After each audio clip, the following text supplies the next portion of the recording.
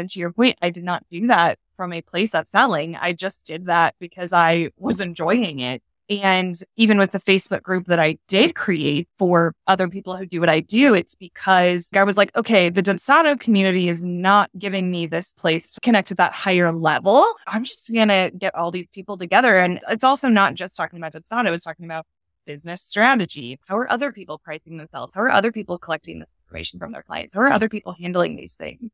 And so then creating that community, I'm going to interrupt myself because I want to say this. I follow Sarah Dan. She is a business coach and I really love her. And one of her big things lately has been like, create what you're craving. And I feel like that's what every step of my business has been. All the success I've had in my business has come from giving and creating what I'm craving. Those two things make all of it.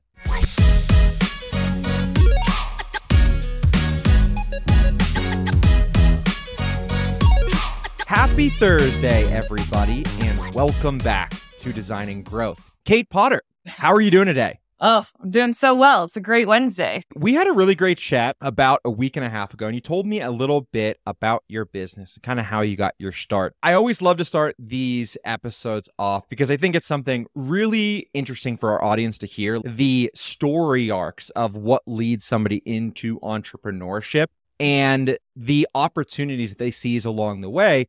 And then sometimes, like, the universe just telling you, you have no option but to do this thing. Will you share just a little bit about how you got your start doing what you do now? And then generally, like, what do you do now? So my path to entrepreneurship was super windy. I never had that thought in my mind of something that I would be doing. I have a degree in political science. I was going to go to law school, decided to wait a year to do that after graduating because, you know, law school is very expensive. And I was like, all right, I'll do AmeriCorps Vista, which is a volunteer program. It's kind of like domestic Peace Corps, but it's shorter assignment. So moved to a brand new city, Indianapolis. That's where I live now. Did that assignment and started working there at that nonprofit. They offered me a full-time job. They offered to pay for a master's degree. So I went and got my master's in nonprofit management. And then I was like a month from graduating and I was like, I'm not busy enough. I'm going to start a photography business.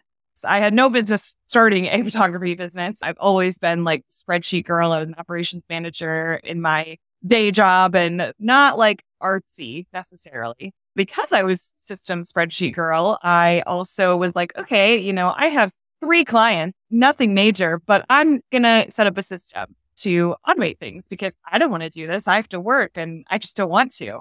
I'm all about working smarter, not harder. So I found a system called Dubsado to run my photography business through. And eventually I just found myself kind of geeking out, nerding out, whatever it is about this system. And so I would just troll around the Dubsado Facebook group looking for other people to just like talk to about it. Like I wasn't selling anything. I was just like excited about the tool and wanted to connect with others who were too. So eventually I started getting direct messages asking me to help them set up their Dubsado. So then it became this side hustle on the side of my side hustle because like job photography and then now these little Dubsado setups. But eventually I was like, you know, I just am loving this other side of the business. And so I shut down the photography side of the business. I started doing these Dubsado setups exclusively. And now I do like all kinds of system setups, not just Dubsado. And I run a Facebook group of other system strategists. So providing education there on how to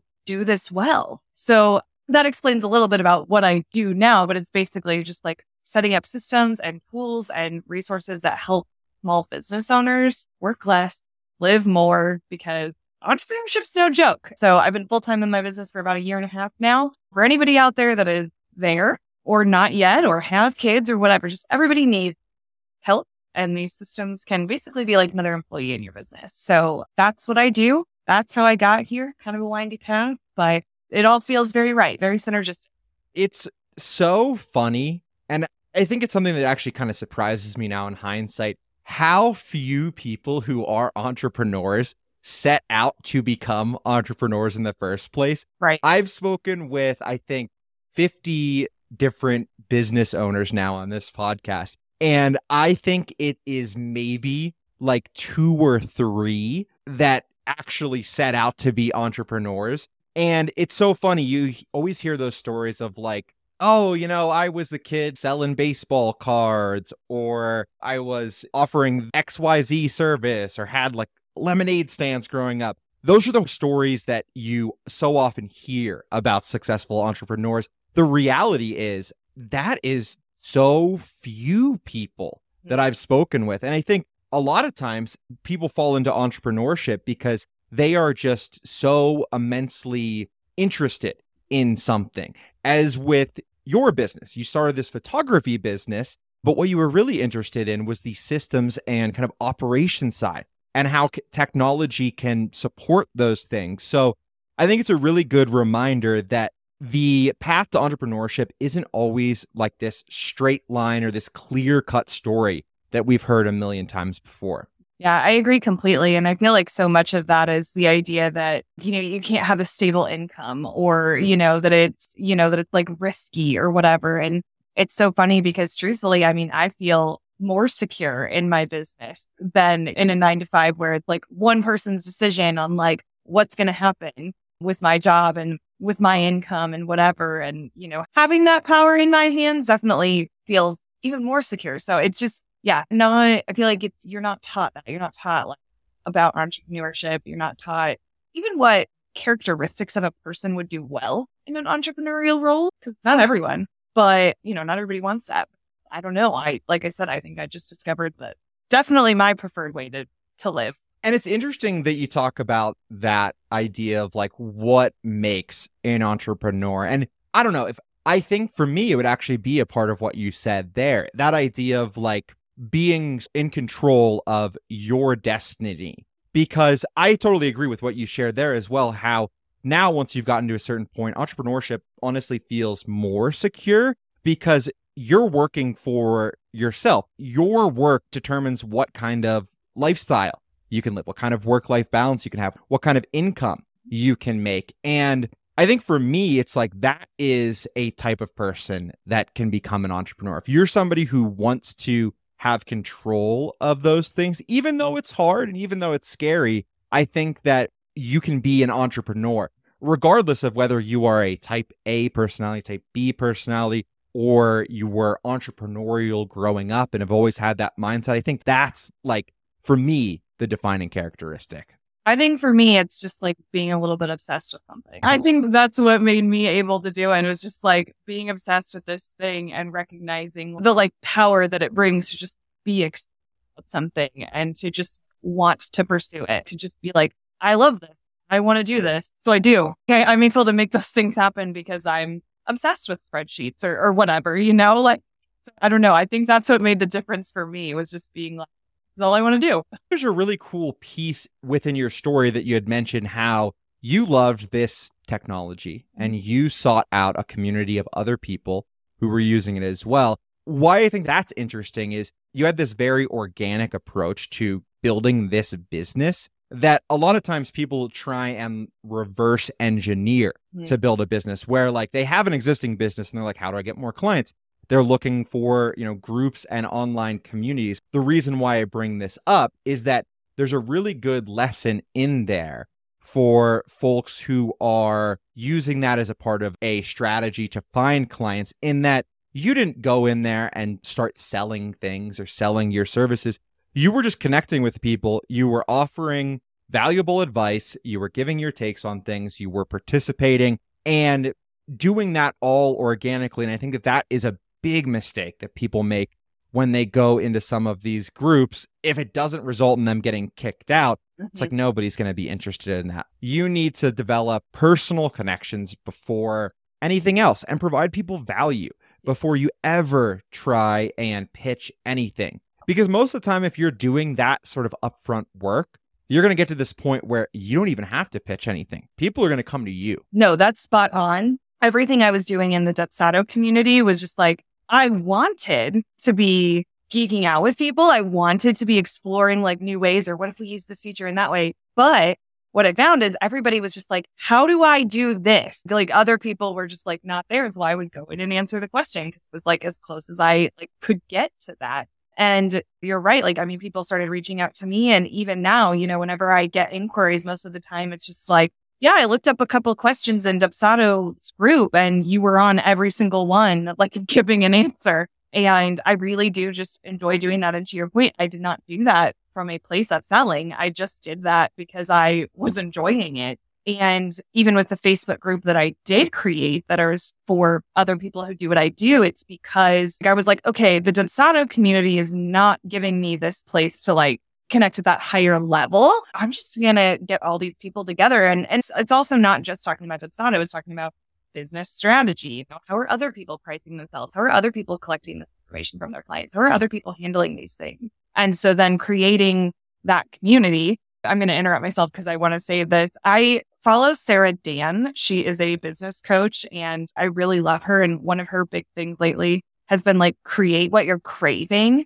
And I feel like that's what every step of my business has been. I feel like that Facebook group I made of other people who do what I do, I was creating what I was craving. I want a place to connect about this. And so I made it. And turns out that's what everyone else was craving too. The people who do what I do. I just say all that to say that like, it is very organic. And I feel like that like create what you're craving thing really factors in for me as well, because all the success I've had in my business has come from giving and creating what I'm craving. Like those two things make all of it. Create what you're craving. I love it. I think the reason why that advice is so powerful is there's this much deeper level of authenticity that happens when you create a product, when you create a service, when you create a community that's what you would have wanted. I mean, even with our company here at Motion.io and the software we've built, we all worked within creative businesses, web design, marketing, things like that. And we sought out to build the tool that we wish we would have had, which the tool that we've landed on is this client portal software that we had end up more or less hacking together internally at our previous companies. We're like, we're going to build it right and we're going to make it for anyone to use because this is what we so badly needed. So I love that piece of advice. Follow Sarah Dan. She's worth it. We'll put that one in the show notes. I would love to talk about the types of systems and the types of workflows, automation that you are doing right now and that you are seeing the system strategists in your community set up. So I guess my ultimate question is, what are some of the big systems you see people focusing on right now? Because I think that within the last couple of years, for many businesses, they have like a base level of automation. Maybe they have like a basic CRM, basic funnel. What are the things that you are seeing businesses now build on top of that? When we talk about systems, that's such a big conversation because there are different types of systems for different needs. So like, you know, Dubsato and Honeybook are two examples of a CRM, but I'm also seeing a lot of people, particularly people who do what I do, but I think it's kind of sprinkling down to other types of creative business owners as well. But things like Airtable or SmartSuite, these like database systems that are really more focused on like managing like content and data. It's not so much about like communicating with your client. It's about like, here are all of my templates and here I can make a dashboard report of my leads, my conversion rates and all this stuff that like you're just not really getting from some of the CRM built in. There you also then get into conversations about like Zapier, which is a system that's going to connect your systems to like do more automation there. So I mean, that's a huge question and I could just list systems all day long, but I do think that we're in a moment there's like this impression that automation is impersonal. And so there's like a lot of resistance, but then entrepreneurs get to a certain spot in their business where something has to give, where it's like, I've got too much going on in my business or in my life or whatever. I need something. And then that's where they start like finding these tools. What tool they land on just depends on what their business is and how they work best and how they think best and that kind of thing. It's a great answer because I think it really highlights that these systems are really tailored to what a specific business's needs are. There are some businesses out there who may never have a need for something like Airtable that's going to pull detailed reports and display them for a client as you might with somebody doing SEO or digital advertising. But then there's other businesses where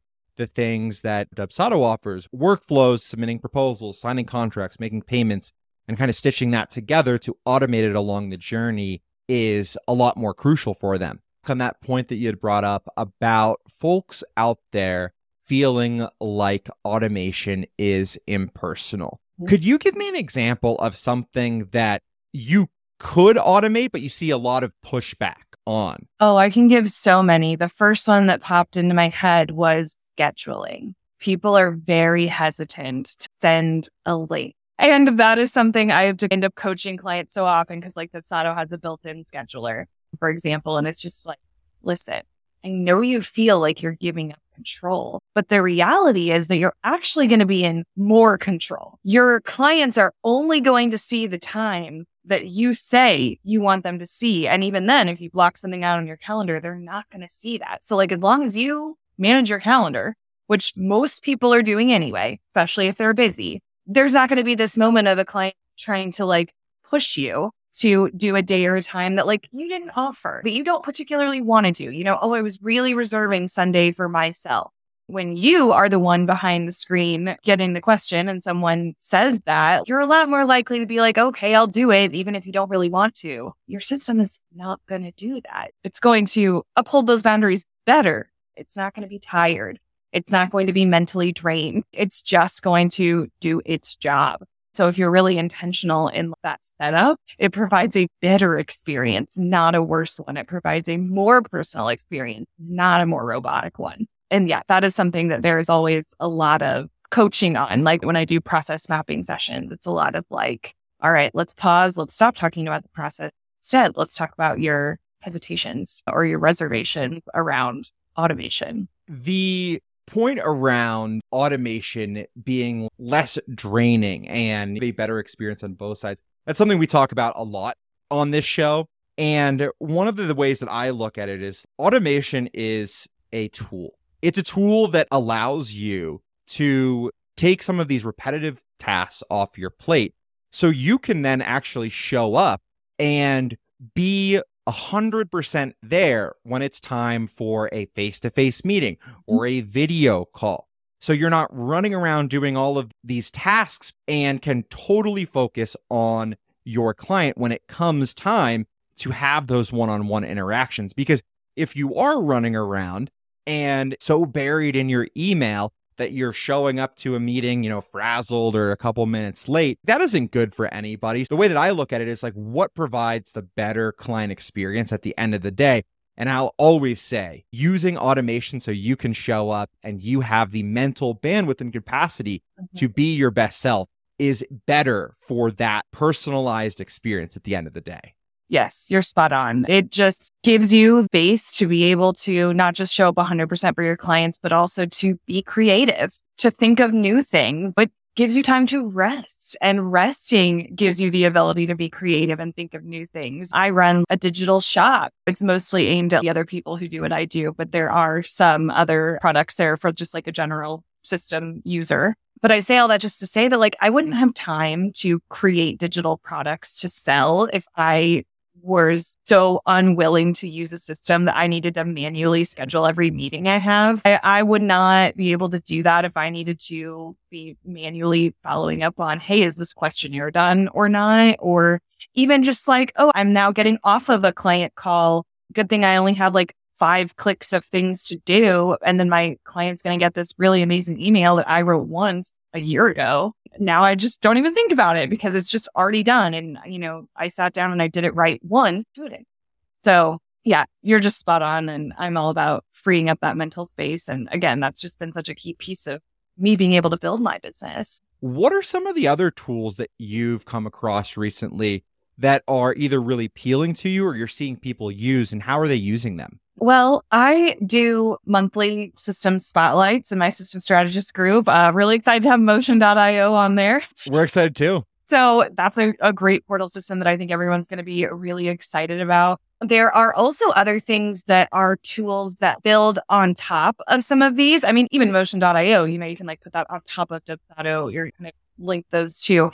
But there's other things like I just recently did a post about Fill Out, which is a form software that works directly with Airtable. So you can give people the option to like edit records that already exist, which is a whole thing because you can't do Oh, wow. that with Airtable. So people can fill out a form and it can edit an existing record rather than creating a new one, or it can create a new one. I'm actually planning to go to them for almost everything form-wise. So for example, even I'm using a quiz software on my website, but I realized that fill out can function like a quiz. And so I'm like, I'm going to just move everything to one place because right now I've got a little bit in Jotform and a little bit in the quiz system and a little bit in Airtable. And, it's just kind of a little bit everywhere. And so I think that being able to have fill out on top of Airtable is going to be great. And then even these are all centered around Airtable, but they're where I've been working. You can also find other platforms that are front end portals for Airtable. So Softer, it might be Softer. I don't know if it's .io or not, but Softer. And so that, for example, gives people the ability to, again, interact with your Airtable data, but without being an Airtable user, and Airtable charges. That's a big deal. So I guess what I'm saying is I feel like where my focus has been lately is finding complementary tools that kind of go with the things already in my tech stack, which then also takes a little bit of time and intentionality to remap. Okay, this is how everything has been. And now I need to move everything. And what does that mean? And so, yeah, that's where I've been lately. That's why I'm so deep on those, is because I've really been playing around with those systems a lot. Fill out sounds really cool. I hadn't used that one before, but I can immediately see the draw of that, because one of the big problems when you're dealing with any type of CRM or database that I've found, updating records is something that I guess previously, before I learned about this, that I would only know how to do via Zapier, because you can map those fields if a form submission comes in. I have yet to hear of, until today, a form solution that you can use directly, it sounds like, to actually update a record, which that's really cool. Yeah. And they also integrate with Notion and SmartSuite and HubSpot. It also integrates with Stripe. You can use it to payment. So, that opens up a whole world of possibilities with can this be my proposal? I don't know. Maybe. Lots of exciting possibilities there. Definitely worth Wow. That is awesome. Yeah, I am definitely going to have to check that out right after this, because we've been using a lot of Airtable views and embedding them in motion.io, custom tabs. Mm-hmm. But I can immediately think of 10 things off the top of my head now that I want to try with, fill out form to Airtable view that I have connected, and seeing how that can all work together. If you haven't guessed this already, I also nerd out on this stuff as well. Love it. At motion.io, and even before this at a couple past companies, I've always been kind of our marketing sales ops person, setting up the automations, setting up the CRM, all of the systems within there. So stuff like this gets me really excited. I'm tingling. So I'd love to circle back to talking about your specific business and ask you the question of, what are you working on now? What's kind of your focus within your business? So I am in a create what you're craving mode right now. I didn't know if I was going to share this or not, but here we are. I'm going to do it. I've mentioned my workflow builder and that it's a spreadsheet. It does its job very well. But a lot of clients that I work with, because I sell my workflow builder, so a lot of other people's clients, they're not spreadsheet people. And a lot of times that doesn't really matter because they don't actually need to touch it. But still, just kind of always thinking about that client. My point is, I released that probably almost 2 years ago now. And it's feeling like it's time for that to be something new, for that to be something different, for that to maybe not be a spreadsheet, but to still have all of the wonderful capabilities that it has now. So that's been a big job that I've been kind of playing with. It took me 9 months to build that spreadsheet, and I'm, maybe 2 months into this project, and it's not just a Google Sheet. So I have no idea when that'll be on the horizon, but that's been something I've been really excited about. That's where I find myself being this is what I want to go work on. So that's really more for my strategist, right? Because I've also been trying to think about how I can scale a little bit more, provide a little bit more help without me having to be directly in the process. That's difficult with what I do. To a certain extent, it's hard for me to imagine how I can help someone without having a one-on-one conversation with them. Even if I'm not doing the implementation, it's hard for me to be how would I translate what my brain does into something I don't actually have to be there for the client to benefit from. So I've just been kind of like marinating on that and like, what do I do? And I'm kind of toying around with the idea of launching a course. I've got a couple of ideas about how I would structure that, because if I were able to release that and serve so many more business owners at such a more affordable level, because, doing a system setup takes a lot of time. That's not a business expense that you just like wake up and you're like, I'm going to do this. That's something you plan for. But something like this course, I think, could be so much more accessible and reach so many more people without, like I said, me having to be there in every single conversation. Some really cool stuff, though, on the horizon to be working on. It was interesting for me to hear kind of your thought process of, okay, for clients, business owners, how can I remove myself from that process a little bit more so you can scale? It's an immensely challenging thing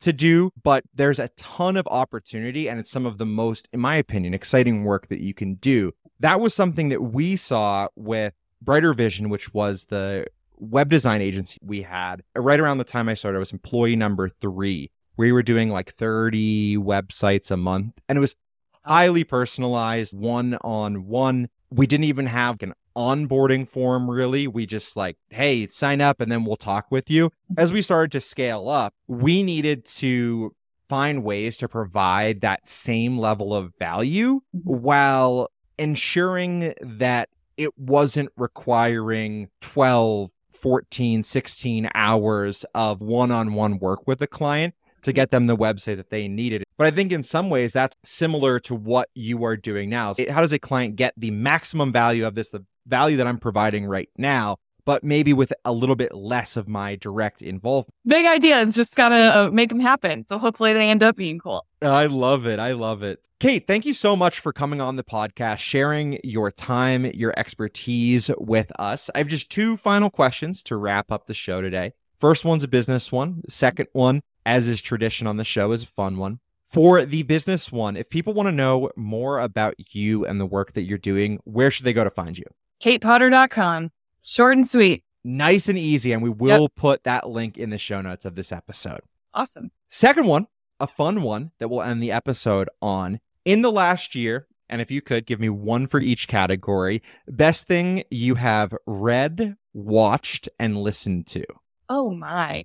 I am so bad at these types of questions. It's just going to be where I fumble. Let's see. Read. I have been on a huge Colleen Hoover kick.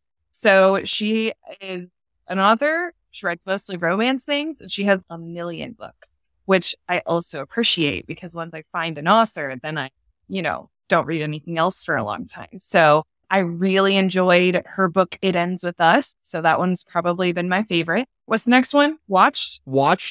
Barbie. Love it. Love it. Barbie has been the best thing I've watched. Pink is signature for me, which that's not why, but still, it's just I was very excited about Barbie and I absolutely loved it. I have wanted to see it now, basically since it came out. But I was in the situation where, so we have a 7-month-old, and we're in total trade-off mode right now. In the same week, my wife, some of her friends asked her to go see Barbie. Of course, my guy friends asked me to go see Oppenheimer. So we had to do that classic trade-off, but it's going to be one of the first movies that I will watch once it comes out. I've heard it's awesome. I like that you still did Barbenheimer, just a little different than everyone else. And I think I was on Prime or something. I think it's dropping. I think it's coming. Oh, really? Yeah, very soon, if it's not already out. So I don't know if you have to pay for it still or not, though. Anyway, worth checking. I will. I mean, it's so often that there's a movie that we want to watch together. So even if it is, you got to pay the $18, $20 or whatever, I'd probably consider it. Working for the date night. Exactly. It's a pretty cheap date. So yeah, exactly. And then listened to, this one's super easy for me, Taylor Swift, just all the time. I also realized once I decided that was my answer that she could have been my watched as well, because I saw her in concert. So, just everything about her. She's been all these Taylor's version releases, all these Eras tours, reels and things. Everything's been great. Taylor Swift's a legend where I grew up, because she had went to, I believe it was high school in Reading, Pennsylvania. I grew up in central Pennsylvania out in the middle of nowhere. Reading was where I went to go play ice hockey. And I remember when she was coming up, people would be like, yo, she's from Reading, man. She's from Reading. We've walked the same halls as Taylor Swift. Not quite that. I didn't go to school there, but you could say that. There for ice hockey, like where you sold yeah. and like and about the same age as me too. Wow. So that's pretty cool. Which concert stop did you go to? Was that in Indianapolis? No. So she wasn't originally coming to Indianapolis. So I went and saw her in Cincinnati. She did add Indianapolis to a second leg of the US tour. I did not get selected for tickets there. But I am going to go see her in Lisbon, Portugal next year. So I'm pretty excited about that too. Oh my gosh. How did you snag tickets to that? My email marketer, Kay Allen Carr, she got tickets and knew I was a Swiftie and emailed me and was like, we're gonna make this a business trip. So we're gonna do some business workshops. We're gonna learn some lessons from Tay and everything's gonna be great. That is amazing. Lisbon's been on my list for years. I was like right there. It had lived in Spain for a couple months, but still have never been. So I don't know if you've been, but I've been fascinated. I've always wanted to go. That's so interesting you say that. So first of all, I spent 8 weeks in Spain. I studied abroad there. Amazing. Where at? All around, but most of the time was Salamanca. We spent 2 weeks traveling. So literally went basically everywhere except Barcelona. Spent most of the time in Salamanca, but never hit Portugal. And actually Lisbon was not on my list or radar. And so then when that's where the tickets were, I like looked it up and I was like, this looks awesome. And I'm really glad that it ended up being a place not on my radar because like now I just get to go and see something that I probably wouldn't have otherwise. Like I don't know that it ever would have like popped up for me. So it's going to be amazing and I can't wait. Wow, that will be an absolute blast. I'm sure you're going to have just so much fun, especially, seeing Taylor Swift in another country. Like, wow, it's awesome. I can't wait. And I can't wait to see how and if she changes it. I'm sure she will, like for the international tour. And it's just going to be so good. And my seats are going to be better there than they were in Cincinnati. So everything's looking up. Everything is perfect. That's awesome. Well, thank you again, Cait, for coming on, sharing your time, your expertise. This has been an awesome chat. We will put links to everything you mentioned in the show notes of this episode. And we'll be talking again soon. Amazing. Thanks so much, Sam. Thanks for having me on. This is great. And I appreciate it. Absolutely. Until next time, everybody, this has been another great episode of Designing Growth. Have fun, good luck, and go crush it. See you next Thursday, everybody. Bye-bye.